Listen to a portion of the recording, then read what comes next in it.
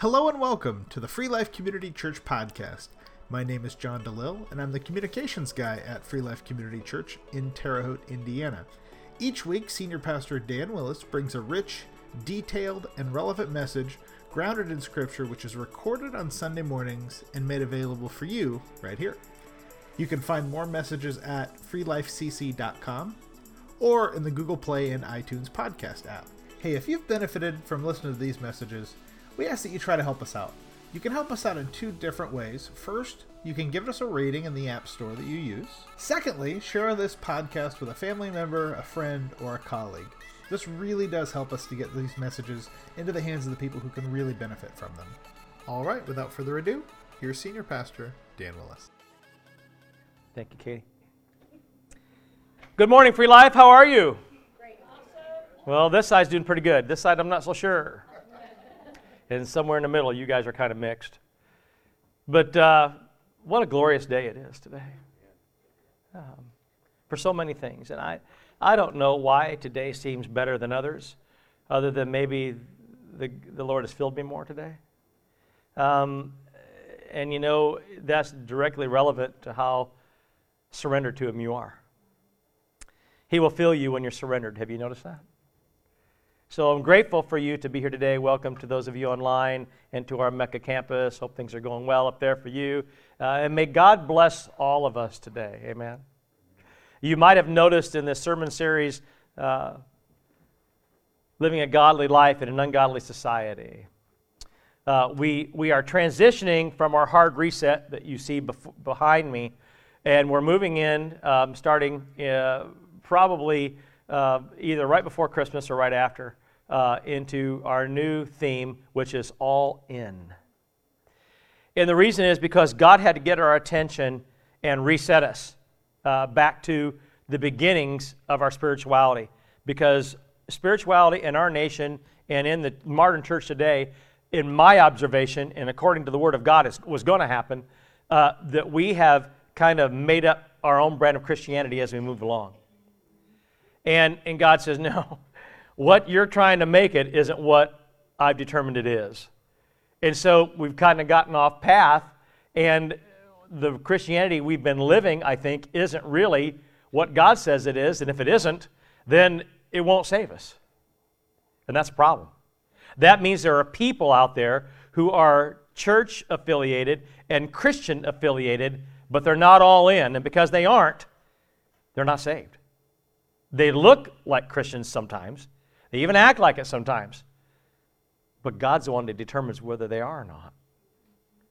That's scary when we're trying to determine it. Because ultimately, what will we do? Make it what we want it to be. And that's just not going to get it done, is it? And so that's why we had to have the hard reset. And now that we've been reset and we realize now we're all in. I'm reminded as I do this, bring this sermon this morning, I've entitled it Giving Yourself to God, and it comes from Romans 12. We're going to go there in a minute. But before we do, I want you to think about this. Yes, you know I'm a movie buff. I know some of you aren't real movie lovers. That's okay. We found out, many years ago, you're not going to go to hell if you watch movies. But I do think, friends, and hear me carefully, that we have to be careful about what we intake. Now, that doesn't mean that I'm going to flip out every time I hear a swear word, or I'm going to flip out if I see inappropriate things on television or whatever, okay? Because I'm uncomfortable with it because I know who my servant why, and He lives in me, yeah? So because He does, I can live in this world but not be of it. I can see those things, and they don't affect me and influence me unless I desire them. Does that make sense? So there are certain, I believe you can watch certain movies, and there are certain clips you can just fast forward through, because they're not necessary. But one of my favorites, and some of you are going to laugh, is Happy Gilmore. And I'm reminded about, it's kind of silly, and there's some inappropriate moments in it, but there's a message there. And one of my favorites, I think, goes along beautifully with what I'm going to bring today. You might remember that Happy Gilmore, well, first of all, be honest, who's watched it? Okay, more than that has watched it. Okay, now you may not remember it, but let me bring it back to the present on it. Happy is a hockey player. He becomes a golfer because he can drive the ball a long way. All of us, don't we, John, wish we could drive the ball as far as Happy did in that movie. 400 yards is quite a shot, I think. I don't play golf, but I tried to play, but I was a softball player, and I didn't roll my arms properly. I never got that swing down, and my balls all go like this. John knows what I'm talking about. Any golfers in here? Frank, you're a golfer. Other golfers, it's called a slice. I was playing an LBL golf course in South Bend one time with some friends, and our fairway went this way, and there was like a grove of trees, and another fairway going this way. And it was stunning because when I shot, it went over the grove of trees and onto the other fairway. It wasn't supposed to be there. And so I said, can I get a drop here? They're like, no. No, you can't get a drop. And anyway, so, golf is an art, I think. And some are good at it, some aren't. And Happy becomes a golfer because he's got the long ball, but he doesn't have the other aspects of the game. And so he gets frustrated when he doesn't do well with his short game and things like that. Okay? And so he starts playing on the Pro Tour, and then he plays a celebrity tournament, and he gets paired up with Bob Barker. You guys remember that? Yeah. And so he and Bob Barker get in this altercation. He goes, you're going to get it, Bobby. You're going to get it, Bobby. Now, I don't know who's going to talk to Bob Barker like that, but he did. And he says, do you want a piece of me, Bobby? Do you want a piece of me? And Bob says, no, Happy, I want the whole thing. I think sometimes we approach the throne of God and we say, God, we do it differently, but we say, do you want a piece of me? Because that's all I'm willing to offer. And God's like, no, I want the whole thing. Because if you don't give your all to me, then you can have no part of me. You see? He told Peter the same thing, different circumstance, same idea. And so we have to get this idea in our minds that it's a full thing. It's all in. It's a hard reset to being all in, and now we offer all that we are to God because we're not doing that. It doesn't take a rocket scientist. It doesn't take brilliance to see. The church is not giving its all to God. We're just not. I know we're not. You know we're not. We don't even have to have an argument about it. It's obvious. So take your Bibles and turn with me to Romans chapter 12, 2 verses. Now, Chip Ingram does an entire series on this called R12. We've done it here before. It's absolutely tremendous. And I was just looking at it again the other day. The other day, it was 3 weeks ago for me because when I was preparing the rest of this. And it's, even though it's an older series, it's completely relevant still. And Pastor Chris, that might be something we might want to take a look at again. It is fantastic. And if you look at what it's based on, it's this right here. And listen to what Paul says. Therefore, I urge you, brothers, in view of God's mercy, to offer your bodies as living sacrifices, holy and pleasing to God. This is your spiritual act of worship. Do not, he says. This is do not. That means don't, right? Do not conform any longer to the pattern of this world, but be transformed by the renewing of your mind. Then you'll be able to test and approve what God's will is, His good, pleasing, and perfect will. And friends, that's a short passage, but I want you to understand the depth of that. And I've brought messages and Bible studies on this many times over 30 years of ministry. But I want to bring it in a different way today, something that you grasp. And if you look at what he's saying here, don't conform to the pattern of this world. It's hard not to do that. It's really difficult today because the enemy is good about mixing and blurring the lines. Because the world says that we're supposed to compromise. Compromise, compromise, compromise. And when you compromise, you're conforming. I think that we have to have a spirit of compromise on some things, but not when it relates to the kingdom of God. Not when it relates to what's Christian and what's not. Not when it relates to what God says and He doesn't. Not what's commanded, what's right and wrong. Those are things we cannot conform. We cannot compromise. We have to see it for what it is. And for years and years and years, the enemy has taken the Word of God and used it against us. He's the one that's gotten people to believe that they can relax their commitment to God by relaxing their desire to think and believe in the manner that God does. And when you do that, friends, here's what happens. You start saying things like, love and grace and mercy are the most important and only attributes of Christianity. So wrong. I'm grateful for all three, trust me. But look what Paul says, be transformed not by grace, love, and mercy, but by the renewing of your mind. We've been taught and we've been teaching that it isn't in the mind. It's not knowledge, but it's mercy and love from grace. Oh, no. They're all together. Christ said, love others as I have loved you. He didn't say, conform to the world because you're showing mercy to them. He didn't say that. He never said compromise. He didn't. And somehow, because he treated people well, and because he showed love and grace and mercy to people, we think that that meant he agreed with the world and let them be sinful and do whatever they want. Never. In fact, Christ condemned sin. He even told the adulterous woman, go and stop sinning. Today, right now, this moment. He didn't say, bless your heart, I know you don't have any choice, keep doing it, but when you can, try to stop. That's not what he said. Now, did he? Okay, so you understand where this is coming from.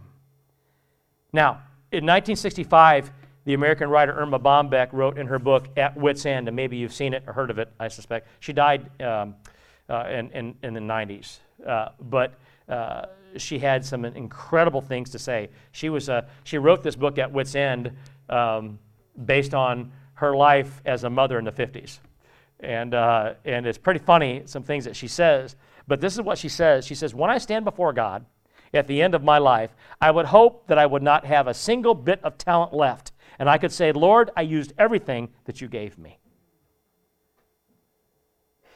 She was making light of what it meant to be a mother in the 50s, and she realized that it was a pretty difficult thing to do. And she made a comic out of it. But at the end, she said, I hope and pray that I've done everything right and I've used every talent you've given me. Every one of us in here is going to make mistakes. I can tell you this, I would be a better parent today than I was when I was a parent.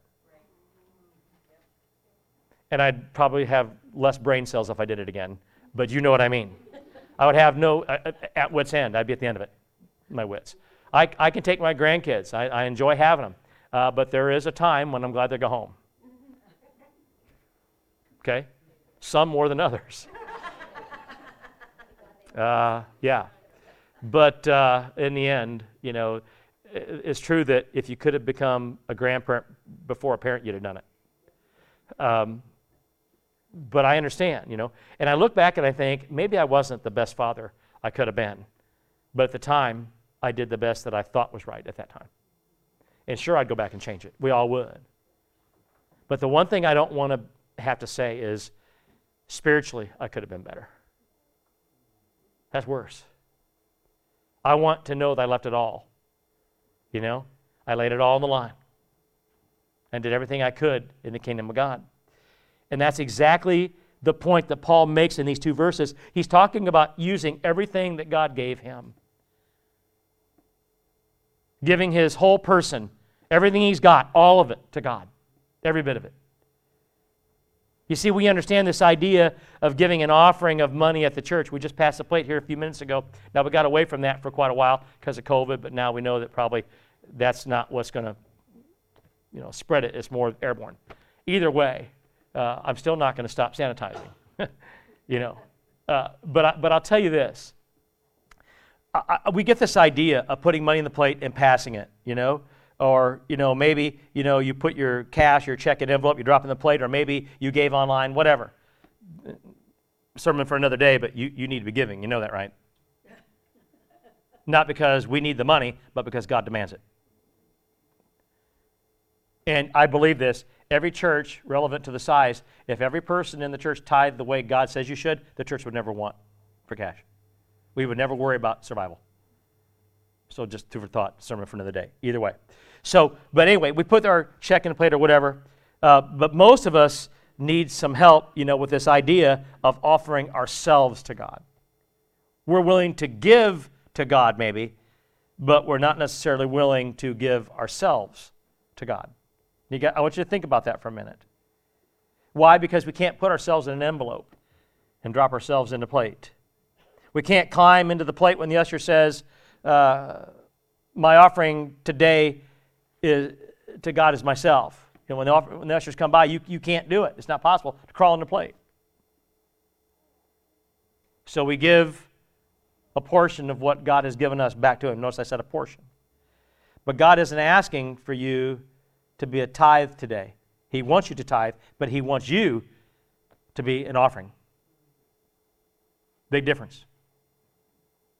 And I think some people equate them as the same. Well, if I go to church and I put a little money in the plate, then that's all God requires of me.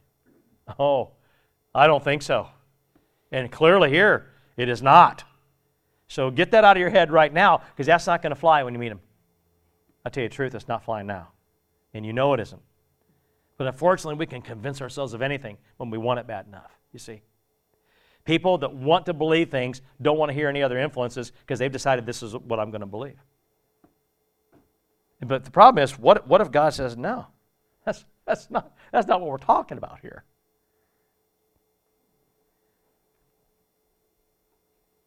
So my offering to God as myself is difficult because giving yourself to Christ is hard to do, and yet it shouldn't be in relation to what He's done for you. Right? I mean, He gave everything He had. He gave His life. You would think that it is true that we should all be able to say, I'm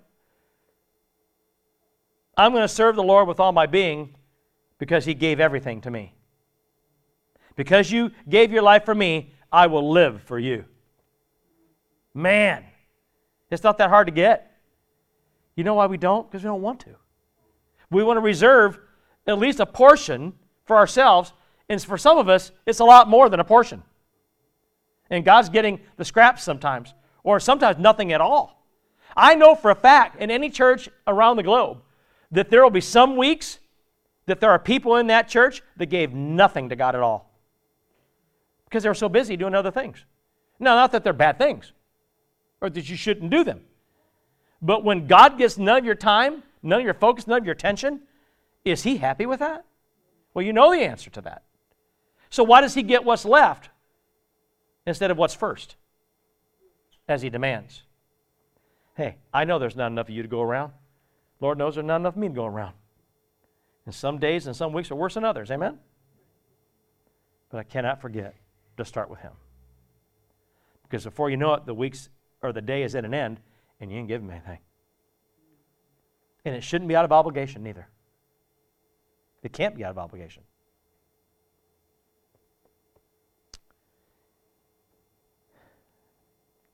Let me put it this way. How many of you today are willing for me to tell Matt to pull the plates out and double your offering? See, I hear some hmms out there. Probably not very many. Probably not very many.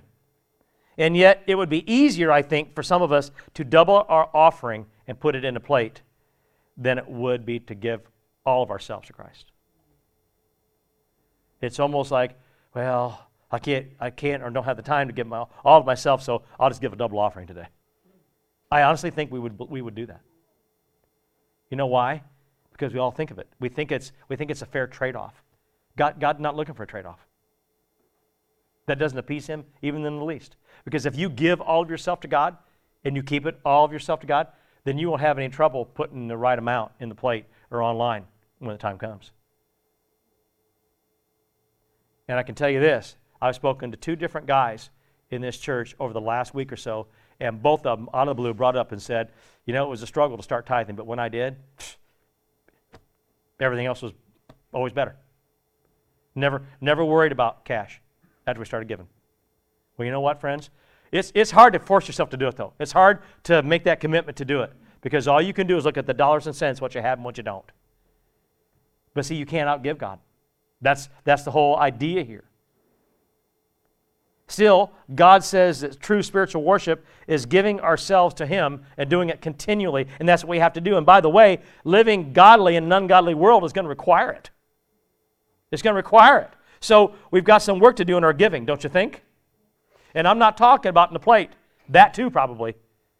But you know what I mean.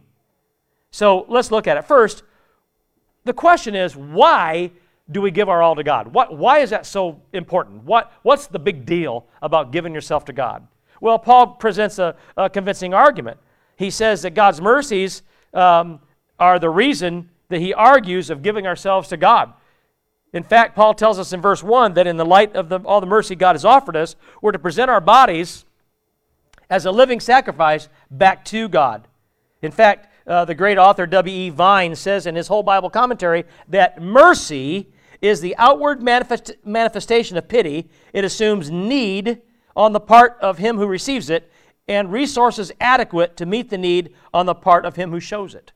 Now, I know that we don't speak like that anymore, but basically, mercy is you recognize the need in someone else, and it's directly attributable to you and your ability to meet the need of mercy.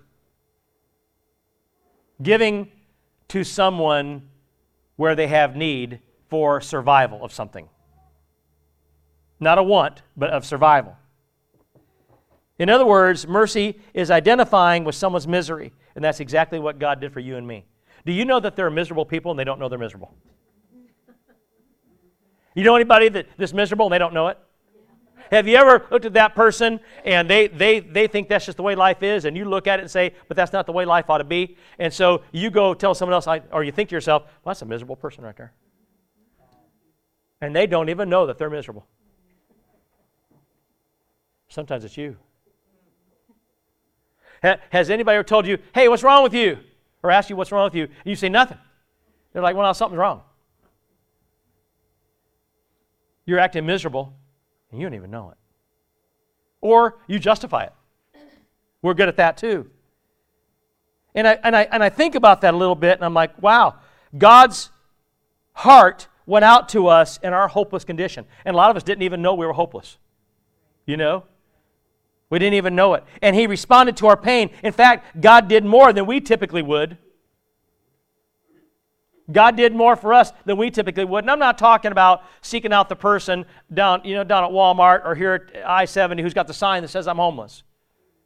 I know as a deputy sheriff that a good majority of them really aren't. Now, you're going to get upset with me for saying it, but I'm telling you, investigations on these people have been done, and most of them aren't. I'm not saying that there aren't some out there that are doing it. I get it.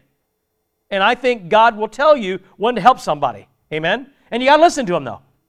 You got to listen to God. You can't listen to yourself because that's what you typically will do. Okay? So, but the sermon isn't about that. I'm simply saying that God did more for us than we typically will for one another. That's truth. Okay? In fact, God did more than just say, well, I'm sorry, that's too bad. I'll pray for you. We're good at doing that for people, aren't we?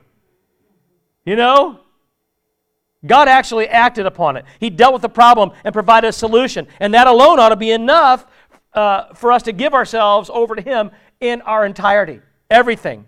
But we have to look at it more closely. In fact, we have to recognize basically who God is. I don't know that we actually recognize God for who He is. Because even when we're little kids, we will get an idea of who God is from the people who are raising us. And then we'll start to be influenced by who God is based on how we live, where we live, and the society that's around us. And then sooner or later, eventually, and it begins pretty early, we begin to form our own opinions of who God is. And by golly, when we formed our opinion, we're right. Aren't we? And then God shows up sooner or later. He's been there the whole time, but we don't necessarily turn to Him because life hasn't gotten bad enough where we think we need Him. And then when he does show up and when we recognize that it's God who showed up, now we get a very different idea who God is. Sometimes we won't believe it. Sometimes we want to use God for what we think He can give us to get us out of this jam we're in. And then we're done with Him, see? Or maybe it's more permanent. Maybe it's a back and forth kind of thing. But it's manifested in many different ways. But we have to recognize not who God is. The society or we ourselves have determined that He is, but who God says He is.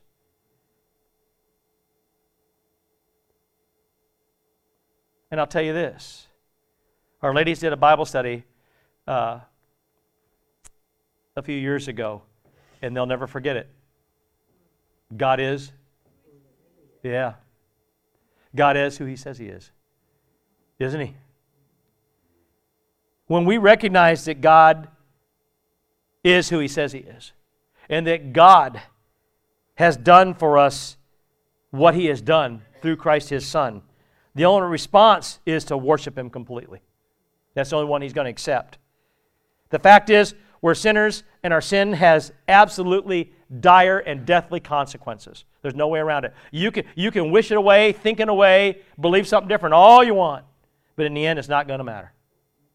Because what God says is what it is, period. And He says everybody is a sinner.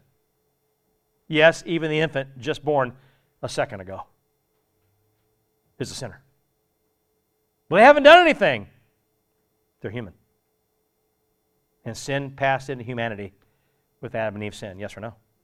So we're all sinners. And every one of us has to be saved, period. And we all got to determine that.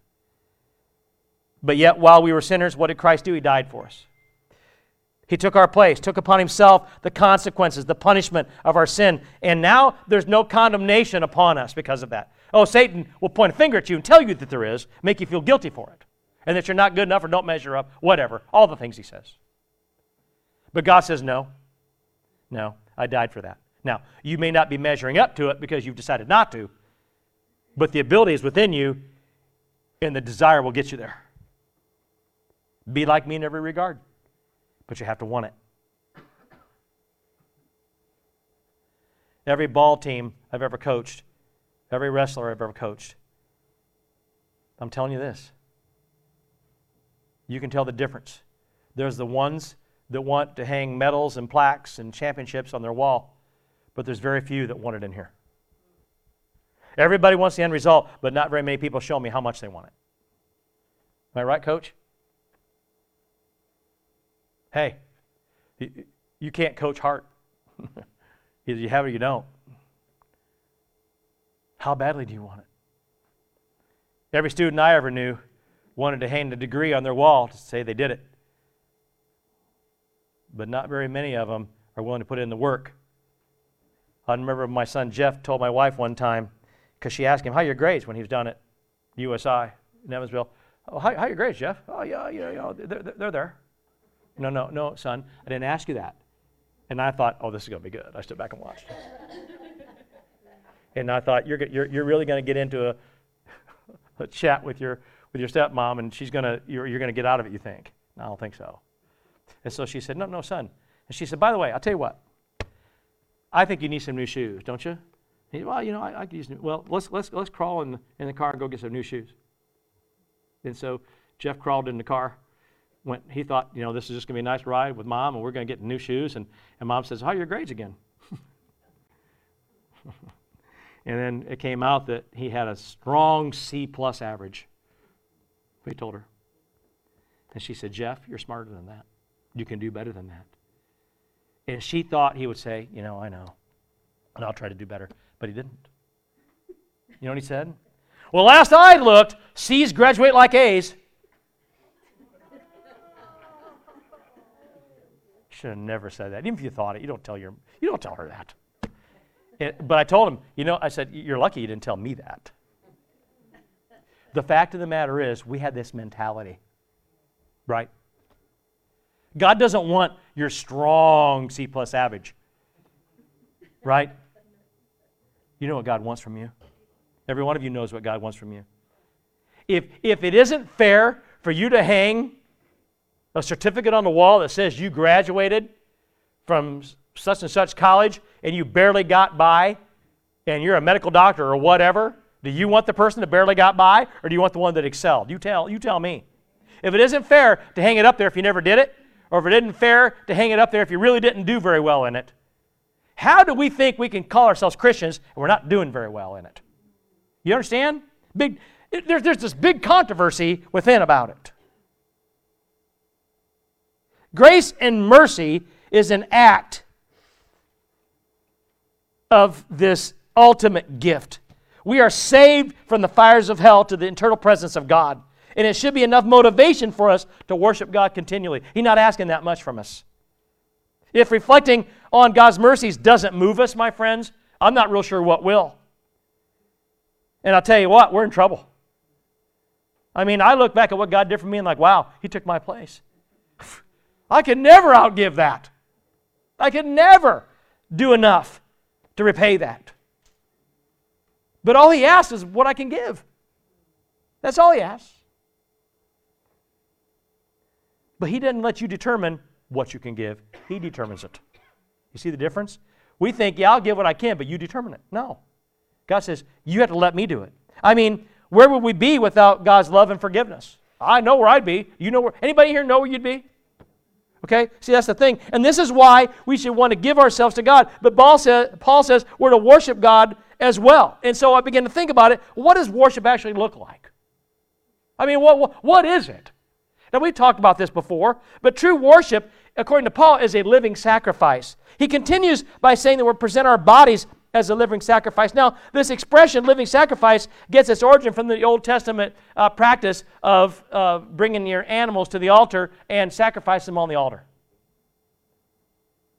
And so, in the New Testament, we can't do that anymore, so we're to offer ourselves as the sacrifice. And so when Paul uses this term of body, he was implying the whole person, the physical, mental, emotional, and spiritual means of the person. The entire person. And this presentation is incredibly similar to the practice of surrender. Years and years ago, when a general or an army commander would lose a battle or a war, they would offer the sword to the opposing and victorious commander. And in doing so, it's a signification that I've lost, you've won, the war is over, and I present my sword to you as acknowledgement that you're the victor. But it's way more than that. Because as soon as you do that, the person who you're presenting the sword to now becomes the perfecter of what goes on in your life. You didn't just acknowledge you lost the war. You now have said, my life, what becomes of me, and the lives of all of my soldiers is in your hands. Some of them will just let them go home.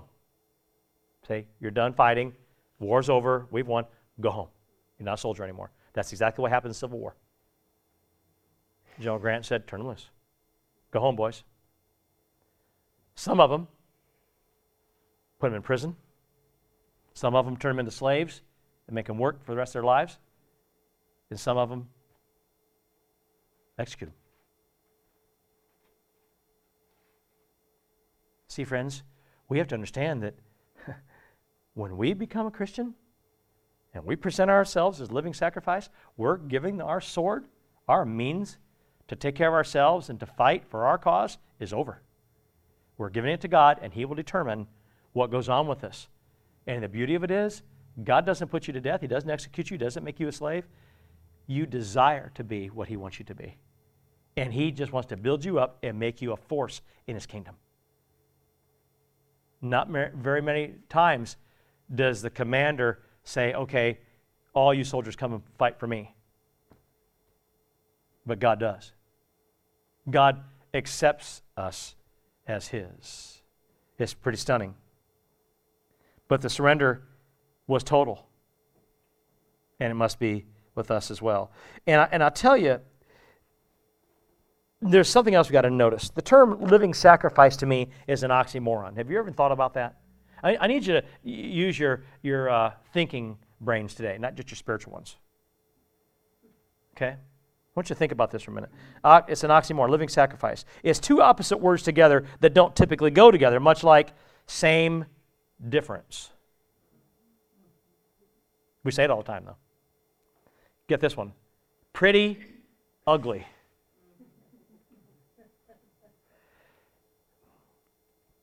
Head, butt. Polar opposites. Get this one. Here's my personal favorite. Jumbo shrimp. And I'm sure there's a few more out there that I didn't think of. But living sacrifice are two words that just don't make sense when put together. Not really. They are contradictory. Living means just that, and sacrifice by its very nature means that if it's not dead yet, it soon will be. You see. Sacrifice almost always means gone, here no more. But in Christ, a living sacrifice says, no one or nothing, not even myself, is more important than my relationship with God and His kingdom work. Nothing is more important. I want my whole life, my body, my mind, my spirit to be sacrificed for Christ Jesus. I want Him to have the whole of it.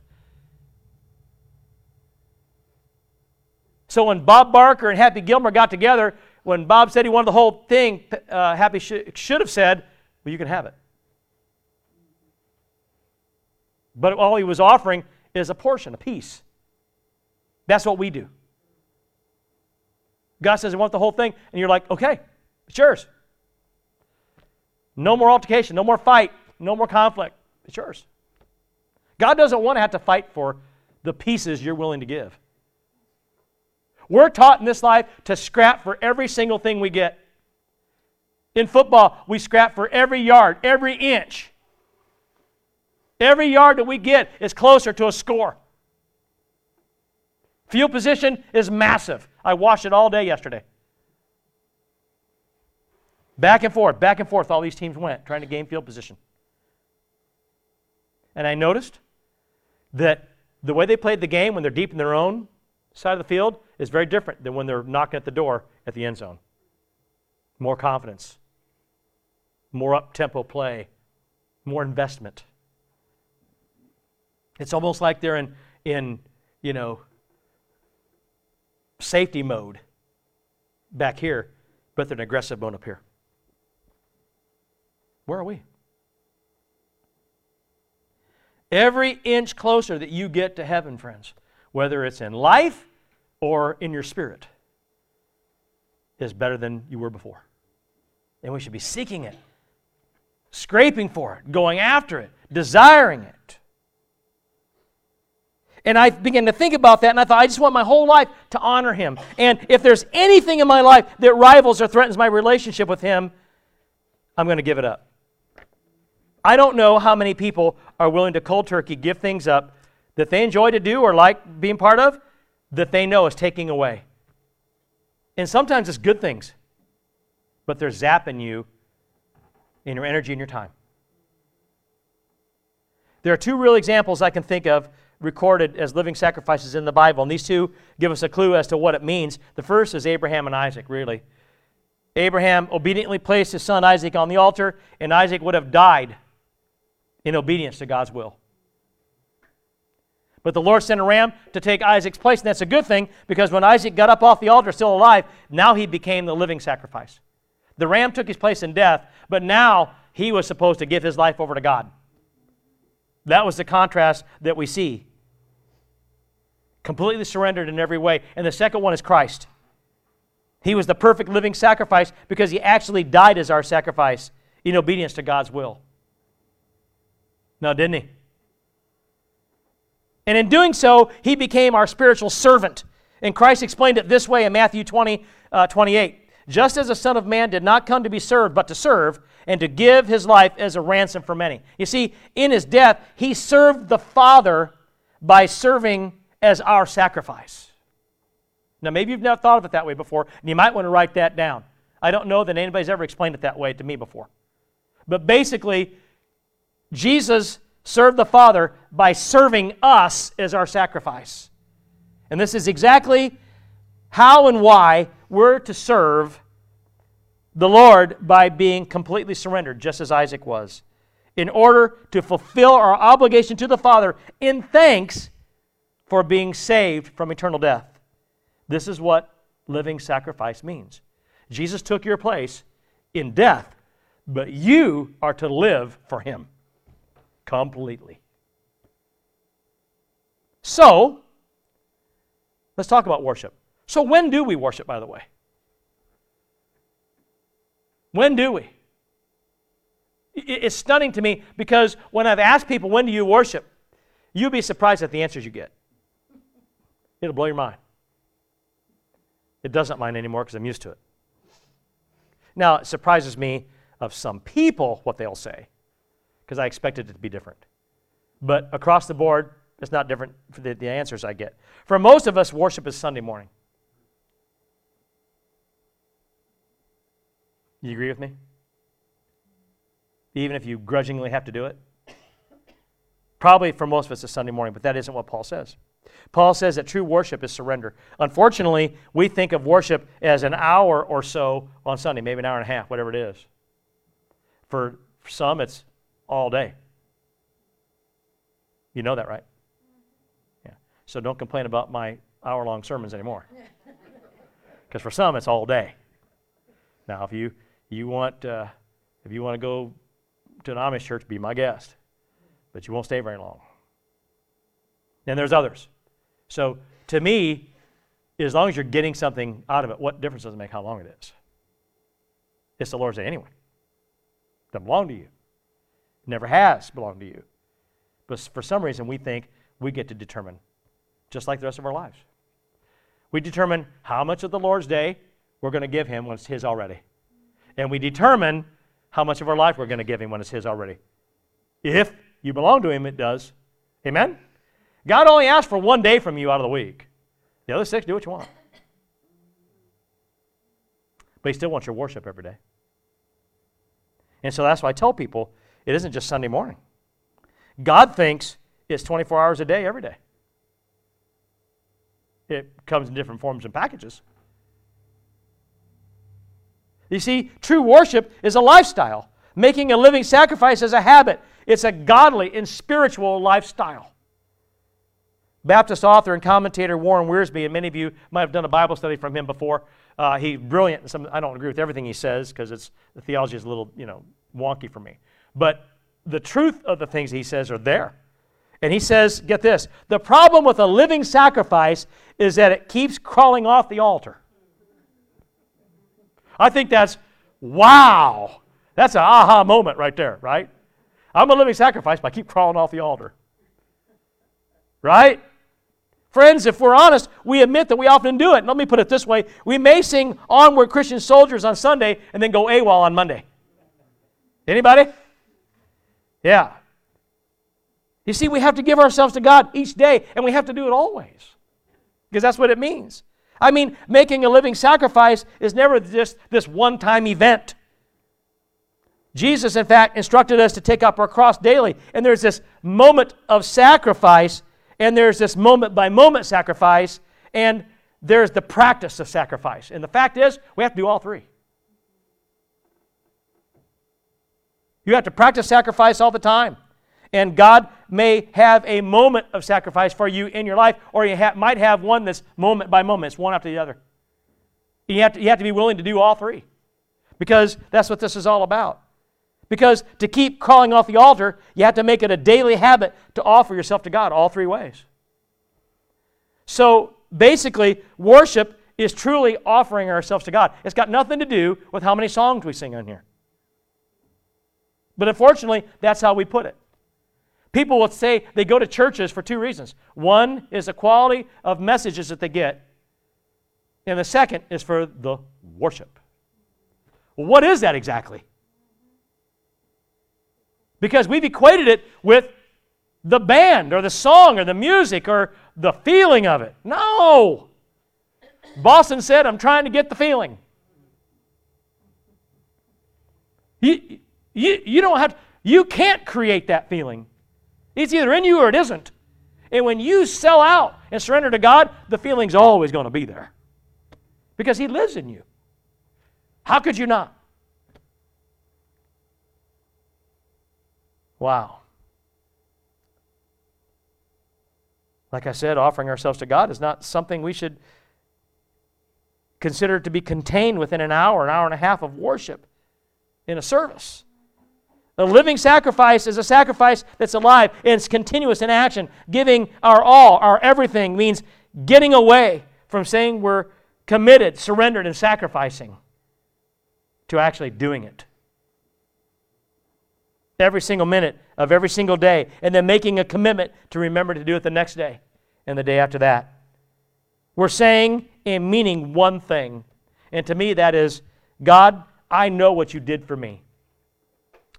And it obligates me to be in your service every single time I take a breath. But more than that, I appreciate what you did, Lord. And I want to do it. So here I am. Okay. So now that we know what worship is supposed to be, how do we do it? Well, first of all, get this. God's asking you to be a nonconformist.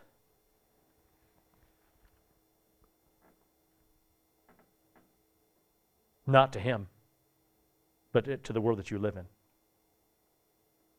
See, we're taught our whole lives that we're not supposed to be a nonconformist. It's looked down upon. But friends, when what you're being required to conform to is wrong, you should be a nonconformist. Make sense? You got to be a nonconformist. Paul says, do not be conformed to this age, to this life, to this world. Be transformed by the renewing of your mind so that you can discern what is good, pleasing, and perfect in the will of God. You see, when we give ourselves to God, it's reflected in how we think. Believers live in an ungodly world without being trapped in it. And this is huge. You got to get this. We're not trapped in the world. We're not influenced by it. We're not molded by it. In other words, we don't do what others do simply because we live here. We don't allow the ways, the thoughts, the beliefs, the feelings, and the practices of society to influence our thoughts, our beliefs, or our practices. We don't allow ourselves to conform to societal anything. We live as godly people in this ungodly society. We think, believe, feel, and practice what God says is right and honorable.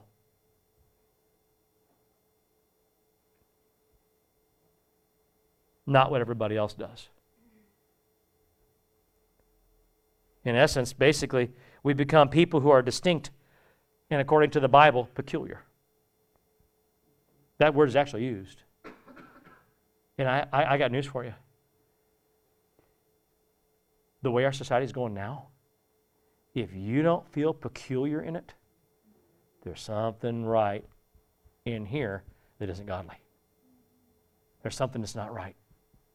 Can't be. Because I look out here and I'm thinking, man, and I feel pretty peculiar. And yet that's what God wants me to be. Because we're separated from the ways and the beliefs of this world. We live as nonconformist people, people who are not chameleons, people who don't become like our surroundings. We live as transformed people, people who have been changed on the inside, and it permeates to the outside. You see?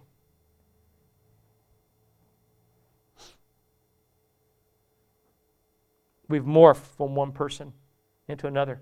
Because if you don't, you're not saved. You morph from the unsaved to the saved. You morph from the ungodly to the godly.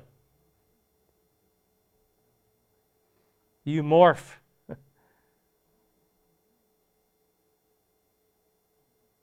from the finite to the eternal.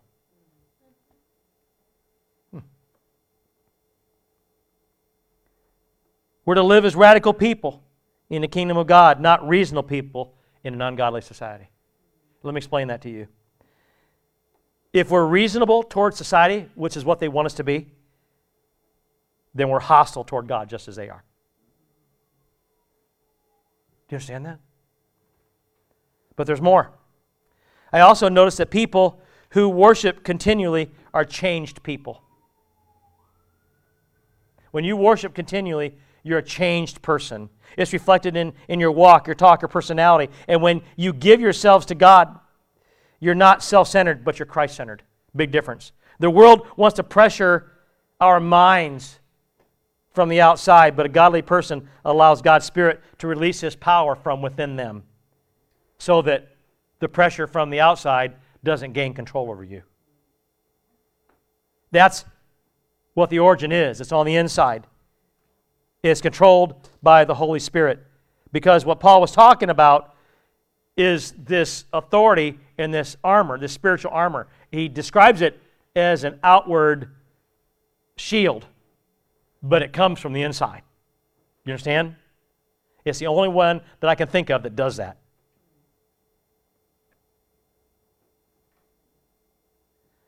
And I have to tell you, every traffic stop I ever made, every arrest I ever made, every building I ever went into as a law enforcement officer, I was grateful for the bullet-resistant vest that I had on. They're not bulletproof, no such thing. They're bullet-resistant. But I knew that that thing might not save me if I got hit in the shoulders or in the stomach or in the neck or the head. And I also knew that even if it hit me square on, it might not save me. And so, you know what my shield was? Right there. Because I can only do so much on the outside. Same as you. Same as you. That's why you have to live this way. People who worship are changed people. And we worship continually one way, by walking to the altar.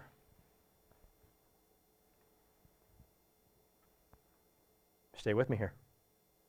This is powerful. Changed people, people who worship continually, walk to the altar. You see, when the priests brought the animals to the altar, these animals were either carried, led, or more likely dragged to the place of sacrifice. Why? Because none of them wanted to go. And some of them knew what was coming. I assure you, every human that it was done to knew. And none of them wanted to go. But that isn't how it works with a living sacrifice. Nobody's going to hog tie you and drag you to the altar. It's not going to happen. Not in this church anyway. In fact, those who worship continually go on their own. They go willingly. And even more than that, they desire to go. They want to go. And that's what makes a living sacrifice so special, because a living sacrifice is never forced. It's not coerced. It's not dragged. It wants to go. It seeks to go. It desires to go. And for that to happen, friends, you got to make the effort. Walking to the altar always takes some effort. I've had times where we've given an altar call either here or in another church. I've done revival or at Emmaus or whatever. And it kind of depends. Some people are chomping at the bit. They're leaning in the seat. They know that's going to come and they want to go. They're desirous of getting there because they got some things to deal with. I had one Emmaus walk I'll never forget, for those of you who know what that means. I don't know who was in it.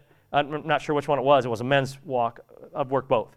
But these guys were literally killing themselves trying to get there. They were crawling over each other to get there. That's a powerful effect the Spirit has on you. It had nothing to do with what I said. It was just that was the message for them at that moment, and God got a hold of their hearts. And en masse, these guys they couldn't get there fast enough. I've been in some where you knew there were people who needed to go. You could see the conviction on them. They were wiggling all over the place, but they just wouldn't do it. Would not do it. You see, it takes effort. Being a living sacrifice is kingdom living. We've got to want this kind of life.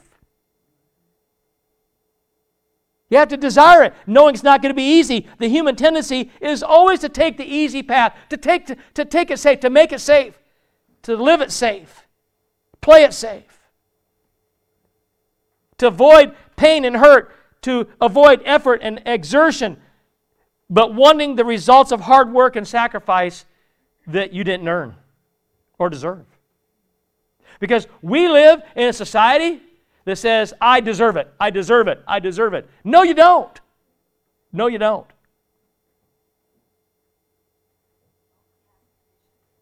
And the only time that I can see where you deserve it is when you say yes to Christ and want a life like that. Now you deserve it.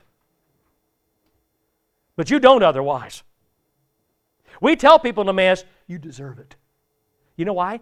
Because Emmaus people have already turned their lives over to Christ. They're already saved. And all they deserve now is a better life in Christ, a deeper one. Isn't that true, Emmaus guys? Isn't it? Great banquet, same thing? Yeah? That's what you deserve it. But we think we deserve something for nothing. We're taught that.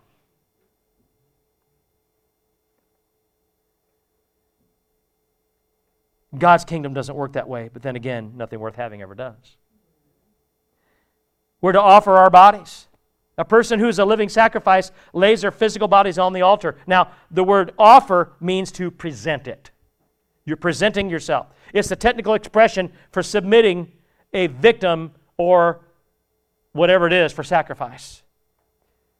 The word sacrifice clearly shows the expectation of believers to hand over their bodies to God in a manner resembling the way the people of Israel presented their offerings to the Lord.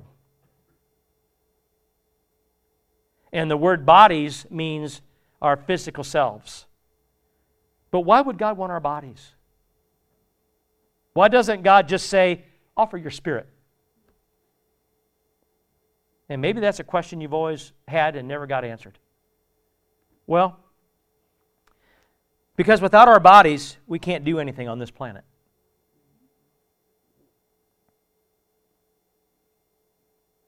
If God's got our body, then He's got us. Because wherever our body goes, we're sure to follow. God doesn't just want our job, money, and stuff.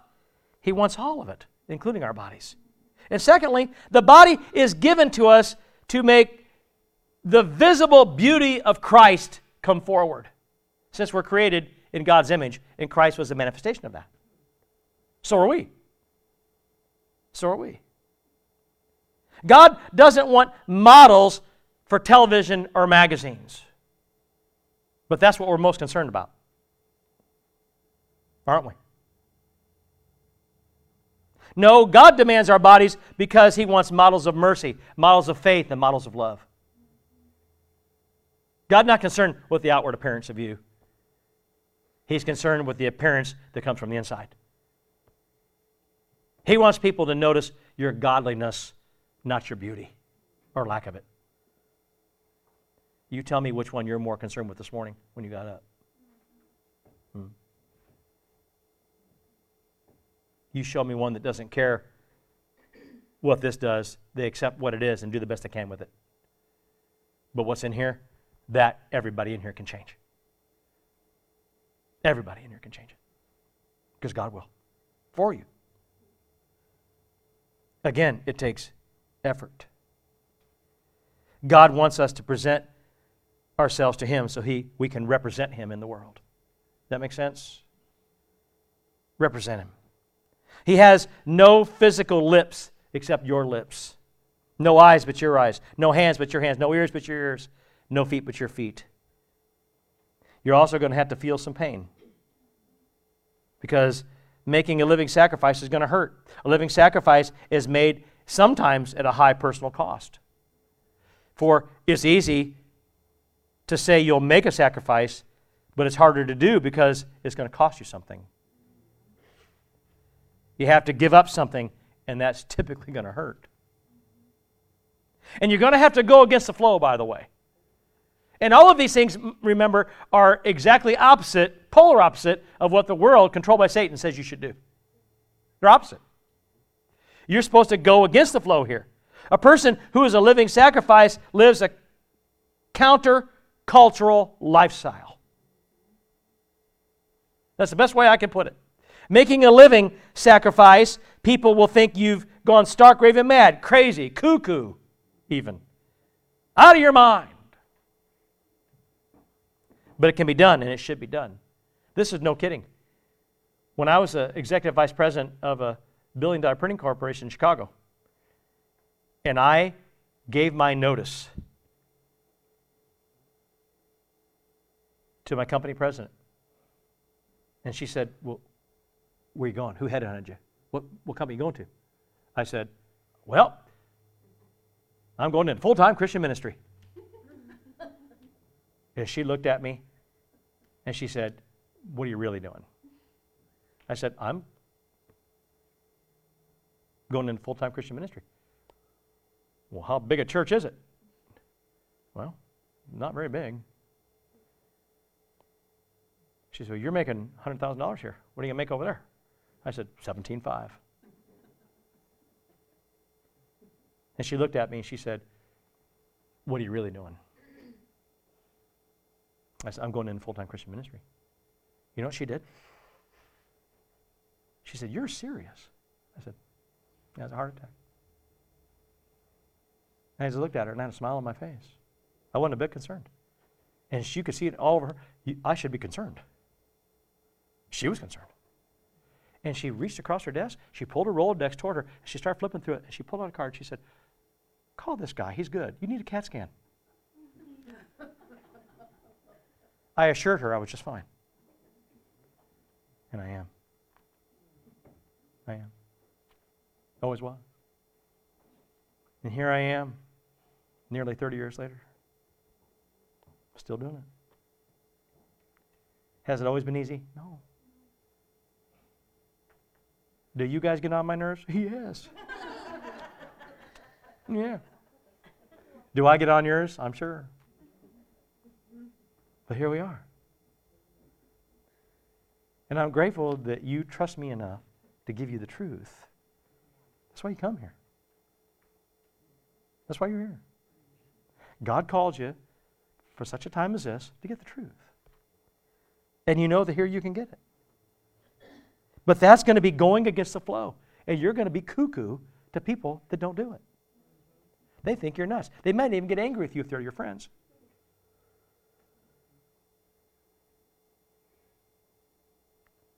The biblical word that we have for it is not cuckoo, it's holy. I bet you've never looked at holy that way before. It's the opposite of cuckoo. That's what it is. Remember that one? How will we know that we're worshiping continually? Because that's what we have to do. Well, first, we're going to live holy lives. And holy means distinct, separate, not the same, out of the ordinary, unusual. Why? Because to this world, God is unusual. What He wants is unusual. And the day is coming when it's going to be not unusual, but it's going to be even more hostile than it is now. He's a holy God. And He expects His followers to be holy, to be different, to be like their Heavenly Father. Christians are to be distinct, separate, not the same, out of the ordinary, and unusual, peculiar. Why? Because Christ was distinct, different, out of the ordinary. And He called His followers to be like Him. And as our worship team comes, this is what I have to say to you. As a Christian, you are to be godly.